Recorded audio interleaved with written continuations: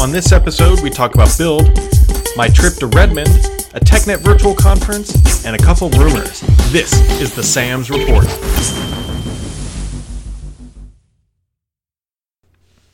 All right, everybody. Today is February 4th, and this is the Sam's Report.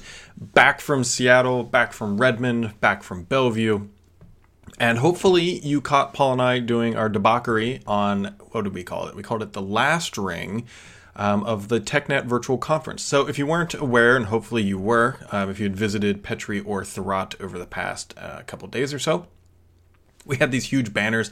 We put together this nice little hub, and Microsoft was streaming a virtual conference. They called it the TechNet virtual conference, and they did a whole bunch of sessions. Mary Jo Foley co-hosted day one. And did I say February? Holy cow. That would be March. February didn't happen, as you can tell. So March 4th it is, as everybody's calling it out. So here in March, Mary Jo Foley was up in Redmond as well. She did day one. Paul and I did a closing remarks keynote on day two, and it was a lot of fun. The feedback was pretty good. At least it seems like. Paul shot me with a Nerf gun twice, maybe three times. And I know there was at least a fourth once the camera was turned off, and I shot him a few times once I finally got my hands on it. But you can check that out. It's on Channel 9. It is also on Petrie as well, and I might do a post over on Thurrott too, just to kind of say, hey, we did it. But anyways, so a lot of good stuff happened while we were up in Redmond. Got to talk with quite a few people. If you were around on Monday, hopefully you made it to the Bellevue meetup. I might have been in Redmond, but it was at Postdoc Brewery. And a lot of good people showed up, including Mr. Terry Myerson, head of Windows Device Group, and a whole bunch of other stuff at Microsoft. Gabe showed up, and a few others. So got to chat with all of them. It was a lot of fun. It's always fun when you can get Terry and Gabe out of their natural environment and just kind of laid back a little bit, if you know what I mean. So I actually got some one-on-one time with both Terry and Gabe. It was nice. And while those conversations, were kind of off the record a little bit, it's good to see that they still enjoy getting out and they're not, hiding behind the wall of Microsoft. And Terry and Gabe are both in good health. And I did ask Gabe about his shoulder. He said he tore his rotator cuff on Twitter a little bit ago and does seem to be doing a bit better, although he can't get his arm up too high, which is convenient because my head is up here, so he can't punch me in the face. Actually, Gabe is actually a little bit taller than I am. But anyways, Gabe was there, did not bring the red button, but everybody seems to be doing well. It seems like they've got a lot of things coming for Build, which should be fun. And when I mentioned that to Terry, he actually looked at his watch and said, oh crap, I should probably get back to working on that. And yeah, so who else was there? Greg Sullivan was there. A bunch of listeners also showed up. Really appreciate that, you guys. That made me feel awesome and important. Next to anytime I can put Thurrott in his place that somebody recognizes me and not him, that's fantastic. So ignore Paul as much as you can. It puts his ego into check. Mine too, for that matter. But what else did we do up there? Not a whole lot. I mean, I had a couple off the cuff meetings, but Microsoft's not really talking too much, right? This was a TechNet virtual event, which by all accounts I believe went exceptionally well for them. I also got to meet Simon May. He joined Paul and I at the end to do a little Q&A. Somebody asked Paul to marry him. I took a bunch of these things. So there's a couple more up out of view. But, your little Channel 9 stuff or whatever that you're not supposed to steal. Actually, no, just kidding. They had a huge, huge box of this stuff. And I was like, hey, can I take a couple of these? And I took 5, and I threw 2 at Paul. So there you go. That's why there's 1 here, and then there's 2 up on the window that you see. Well, you can't really see it if I angle the camera up there, then it gets washed out, and it's just not a good experience. But anyways, so back from Redmond, that was a long trip. And people are asking about, will I give any of these away? Well, I do not have any of those to give away, at least not yet, because mailing things can be a serious pain in the butt. I do have a bunch of new Ninja Cat codes. So if you have not gotten a Ninja Cat for your avatar on Xbox Live, I think I got about another 15 or 20 codes while I was up in Redmond. So that'll be cool. So just be watching the Twitters. Might do some fun things to give those away, but realistically, they're just going to get popped up. Maybe we'll do a couple retweet ones for people who aren't always staring at Twitter. But I did get a bunch more of those, so that should make a few people happy. So what happened this week during Microsoft's, TechNet virtual conference while I was on a plane and all the other good stuff? So a couple good things did come out this week, a little bit slower than last week, but still a lot of good stuff. So in 26 new markets, there is a type cover with a fingerprint reader. So Microsoft had announced this originally back in October. Yeah, October. And so if you have a Surface Pro 3, it does work with the Pro 4. It's the type cover that you see back here. Well, it's not exactly this one, but it comes with a fingerprint reader on this right side. And so what it does is it gives you Windows Hello on your Surface Pro 3. And I've been a long supporter of, if you have a high-end Surface Pro 3, there's no need to upgrade to the Pro 4. Get this cover, and you're good, because then you get Windows Hello biometric support, you get better login. And this type cover is exceptional. If you watched the last ring, I actually said this is one of my favorite pieces of hardware that Microsoft has put out. Now, obviously, I like the Surface Book and I like the Pro 4, but not many people think about that. And it's really, really good. I really like this keyboard cover. So I don't know why it was delayed, as Mark asks, why this cover was delayed. I don't know. This is Microsoft for you, right? They launch everything in the US first and then eventually make their way out. It's just the way that they have done things. So, don't really know why they would delay that sort of stuff. But it is out now, around 160-ish US dollars. Since it's in, local markets, you'll have to check local currency to see how much Microsoft is going to charge you there, especially if you are in the UK and where you have to pay VAT. Which is included, and reminder that the 160 USD does not include tax in the US. But it's out. I highly recommend it. It gives some new life to your existing Pro 3. So pair that with Windows 10. It's good stuff. What else is going on this week? So Microsoft announced, this is an interesting one to me. So when you think of the education sector, we've been hearing a lot of things about Chromebooks doing well, and obviously Apple has always kind of done well in the education sector. So Microsoft put out a report. It says Windows-based PCs and devices outsold the nearest competitor by 2-1 in the global, keyword global, K-12 education sales markets for 2015. So that's great, right? I mean, if you're a Windows fan, or if you want your children learning about, growing up with Windows as many of us did, that's a good sign, right? So there's a couple things to keep in mind, because you have to understand that this is a report by Microsoft and they're touting this. So it's 2-1 now. What was it 5 years ago? Was it 3-1 back then, or was it 1-1? We don't really know. We don't have good historical context on this. But for the last year, we know that about twice the rate of any other device selling, Microsoft was putting products into that market. So it's still good news. I don't want to be saying, trying to be too pessimistic about this. But at the end of the day, you have to keep it in. You have to be real about what is actually they're announcing. Because 2-1 obviously is great. But if it was 3-1, then 2-1 is not so great. And obviously Chromebooks they've done decently well. And for obvious reasons, they're cheap, limited capabilities, really just a web browser, which is what most people just need anymore. They're just cheap at the end of the day, and we'll see what happens. We will see what happens there. But Microsoft is really proud of that, and so good for them. And gosh, what else has gone on this week, you guys?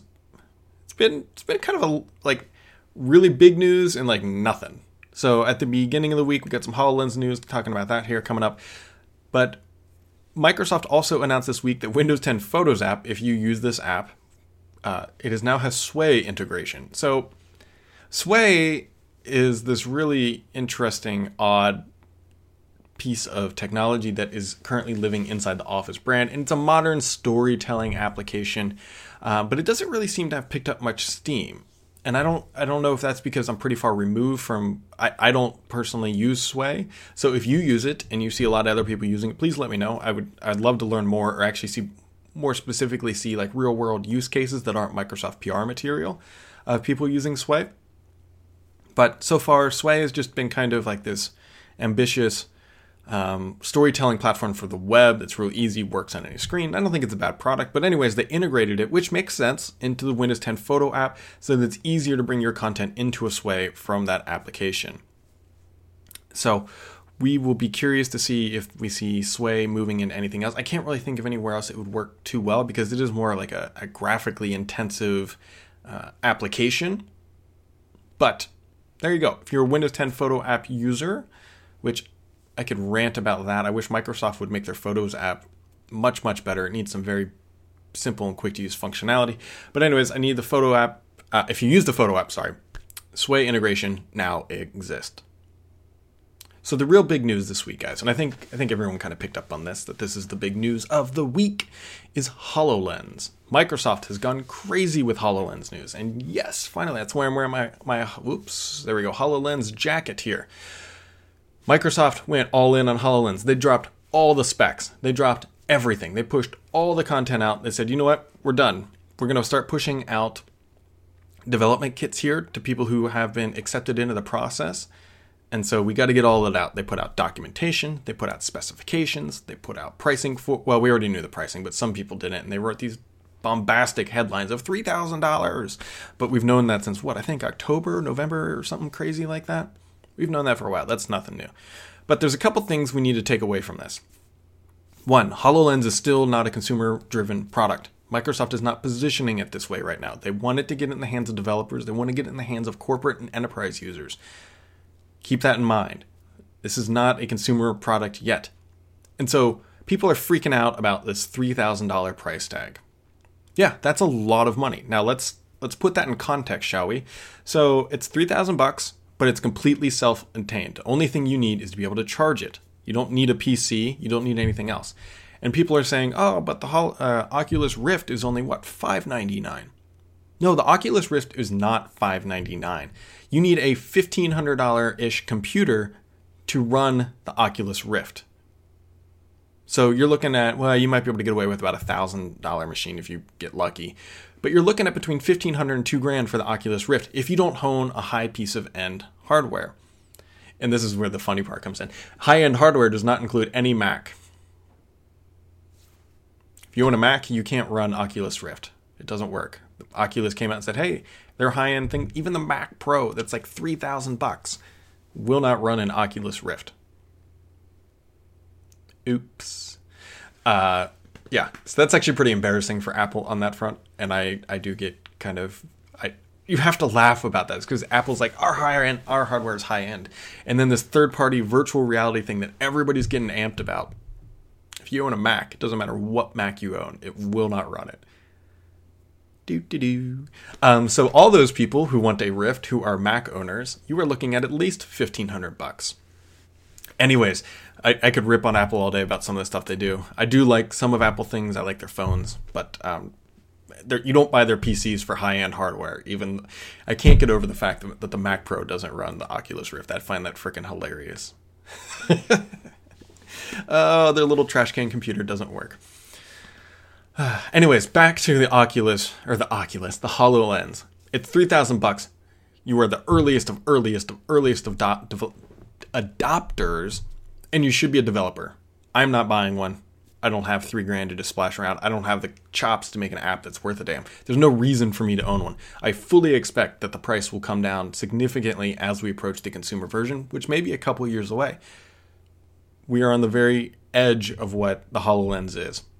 So, if you want one, if you're a developer or you work in the enterprise and say, you know what, I think we could develop something like this, or you work in the education, like a university setting or something, and you want to experiment or have it available for your coders, you can apply. You have to apply to Microsoft, and then they will accept you into the program. So here's the good news. Here's the really good news. I know somebody who's got it accepted into the program, and I think we're going to get some good, as long as Microsoft doesn't make them sign an NDA. That's my only kind of concern, but I don't think they will. As long as Microsoft isn't going to make them sign an NDA, I think we'll have some on Petri and Thurrott, some really good HoloLens content in the not so distant future. Because they're not just giving these things out to anybody. You have to actually buy them. And I begged, and they won't. And they looked at me and said, Brad, you're an idiot, which I agreed. And they said, no, we still can't give you one. So, but fortunately, I think we've got somebody who is going to have a HoloLens, and we'll be able to get some good content. So looking at the specs, you can go to Petri or Thurrott and read them all you want. There's a couple things I really want to highlight here. So 2 to 3 hours of battery life. 2 to 3 hours of battery life. This is interesting. And I still haven't got Microsoft to answer the one question that I'm dying to know. But 2 to 3 hours isn't all that long. I mean, it's long enough if you're wearing this, contraption on your head. It's long enough. Where it really would start to show its weakness is not necessarily on the single user. Like me wearing a HoloLens for 3 hours straight, that's a long time. That really is a long time. And I'm not so worried about that. Where it becomes an issue is, let's say you're working in a manufacturing sector and you're working with a prototype of one of these things and you wear it for an hour and then your coworker comes in to take over coding or doing whatever. So you give it to them for an hour or 2 hours, and then another one comes in and you give it to him for an hour. That's when it really starts to break down that the 2 to 3 hours is an actual limitation. Now, what Microsoft hasn't told me, and I don't know why yet, is why... Sorry, I was reading the comments, which I shouldn't do. It's hard to do and talk. But does this device support quick charging? We all know about USB quick charging your phones and whatnot. So if you could plug this thing in and get back up to 80% within 20, 30 minutes, I think that completely wipes out the 2 to 3 hour battery life. And so that's kind of what I'm asking. And Microsoft still hasn't responded yet. I don't know why, but I'm guessing that doesn't, because usually if it did support quick charging, they would have put it in the specs.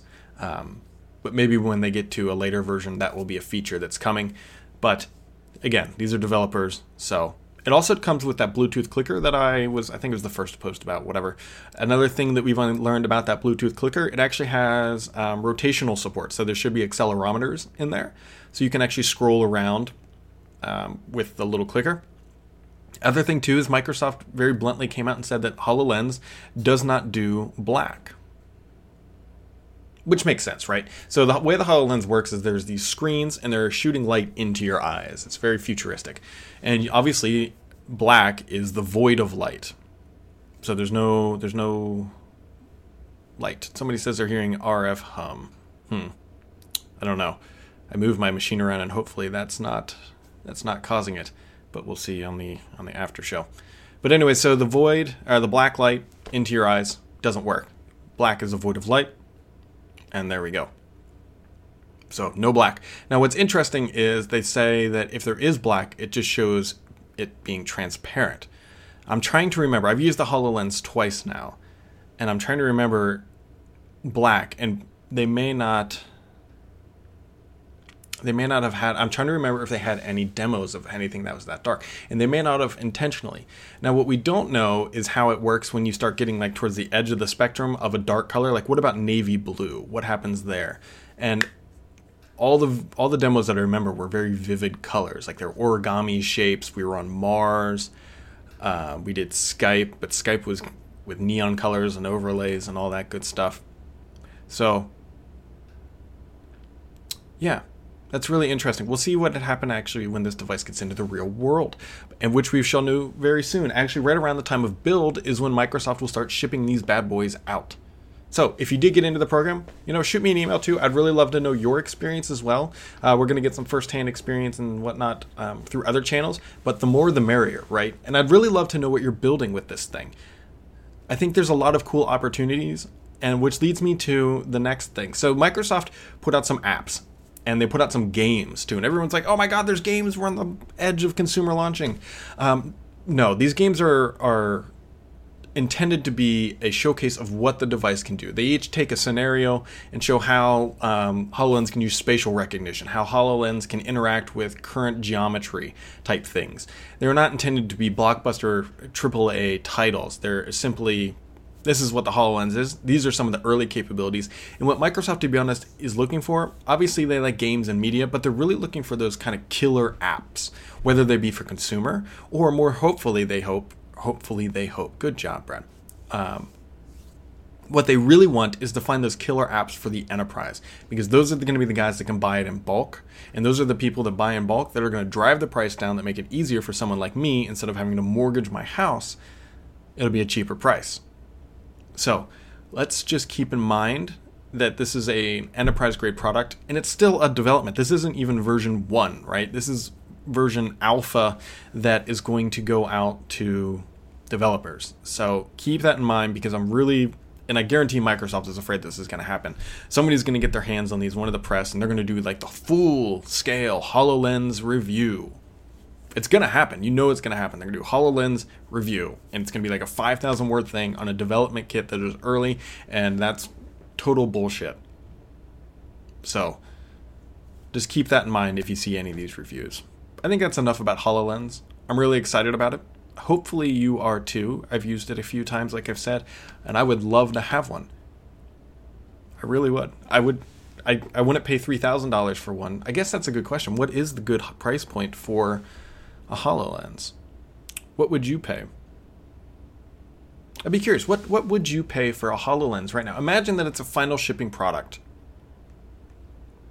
It's a final shipping product. What would you pay for the HoloLens?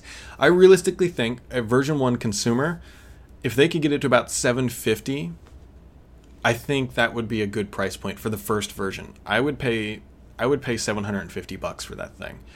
And granted, that's still high. That's not cheap. I mean, it's roughly twice the price of the Xbox One when it launched.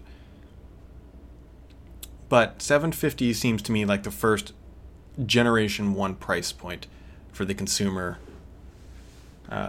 Just because you're buying a computer, right? We're accustomed to the computer. We can kind of see what I have set up here. But this is a computer that you wear. I'm trying to remember what the price of Google Glass was. I thought it was to be an Explorer. Wasn't it like $1,500 or so? I'm sure somebody will correct me if I'm wrong. But yeah, so that kind of puts things into perspective about what something like this should cost. So there you go. HoloLens, you rock. We're getting closer. We're going to start to see more things come from it. Now let's move on to something that I wrote up and I got lambasted for it, potentially rightfully so. So Windows 10 RT made a cameo in some of the TechNet Virtual Conference stuff. It was listed as a supported platform for Device Guard. So I need to frame this in context about why I wrote this up. Because some people are like, Brad, this could have just been a simple mischaracterization of Windows 8.8 RT, and they just did Control F, Control V type thing. And you absolutely could be right. I'm not putting that away.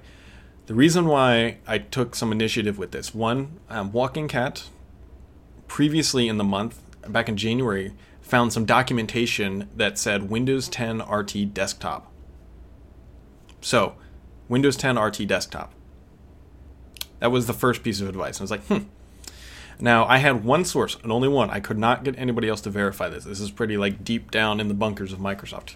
And they told me that every platform inside Microsoft is compiled to run on ARM, including server, which I do believe the server is happening. And they explained that Windows 8 RT never really died. It just stopped being sold. And so that they are still developing it. And I can't get any broad scale people confirming this. But keep that in mind. I firmly believe that Microsoft is still building out ARM support on everything. It would be dumb for them to just, shelve that code base because it didn't work out the first time. We all know Microsoft gets it right. Not the first, not the second, but the third time. Third time's the charm, typically for Microsoft. Although they're trying to avoid that third time's the charm with HoloLens. But third time's the charm. And I firmly believe we will see Windows ARM Desktop for 10 coming back. So Windows RT, we'll see if it actually has a future. If it is inside the I had my Continuum dock behind me earlier. I reshuffled some things in my office. But we will see what happens with that. Other rumors that are coming out, I'm still trying to figure out what's going on with the Surface 4. If you know anything about the Surface 4, let me know. I had heard at one point that they were starting to ship out beta units, but I haven't really heard anything else about specs. I mean, you would imagine that Microsoft's not going to reinvent the wheel here, right? They've got the form factor done well. They're not going to dramatically change the form factor because we already know about the Surface Book. So, faster processor, maybe more RAM, updated type cover. I'm not really expecting too much. Really curious to see when they're going to announce it because it was around this time last year that they announced this device. So, what else we got going on? Oh yeah, Brad Smith this week dropped a news blop. He said, "Encryption is key. The path to hell starts at the back door." So this was Brad Smith at the RSA conference, I believe out in San Francisco, around that area somewhere in California, talking about the encryption stuff going on. And yeah, I think we all know how this goes. Microsoft supports encryption, government obviously doesn't, and the path to hell starts at a backdoor into encryption. Because if there is a backdoor in encryption, it's not encryption at all, right? It's not. Encryption, that's the whole point, is that it's secure, and if you intentionally make it unsecure, that it's not secure. So, other things that came out this week, we had the Advanced Threat Protection Service for Business is coming to Windows 10. I really like this. So, if you watched The Last Ring, our commentary at the TechNet, you'll know a little bit about this. But this service protection, advanced threat protection, is a kind of more of a back-end support. So typically when we think of virus protection and firewalls and all that stuff, we're looking at proactive. That's being upfront about what's going on.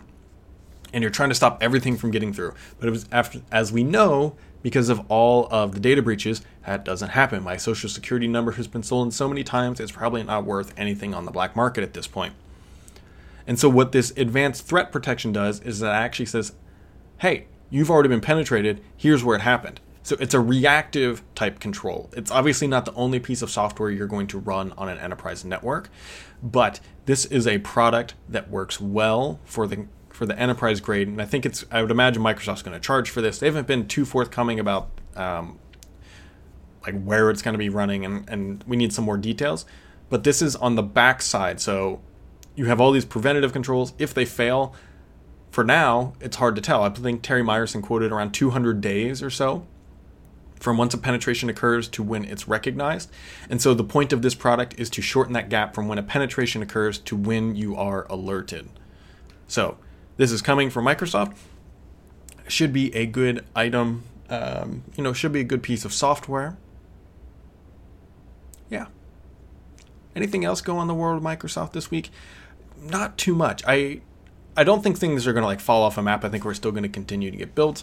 I do know that Microsoft has about 12-ish days or so, 10 to 12 days, I believe those are business days, before they need to lock down the build of Windows 10 that will be used at build. So I would imagine it's a very feverish time inside the company, and we will see what happens with that. I think build is going to be a lot of fun. I don't expect tons of news drops to occur because Microsoft has to save something for build, right? We'll see what leaks out, and we'll see what goes on. So, today is March 4th, not February 4th. And I think that about does it for us, guys. I'm going to keep this one nice and short and simple. It's been a crazy week for me. A lot of time on an airplane, and a lot of traveling, and too much Paul in my life. So, thanks for watching, everybody. Have a good weekend.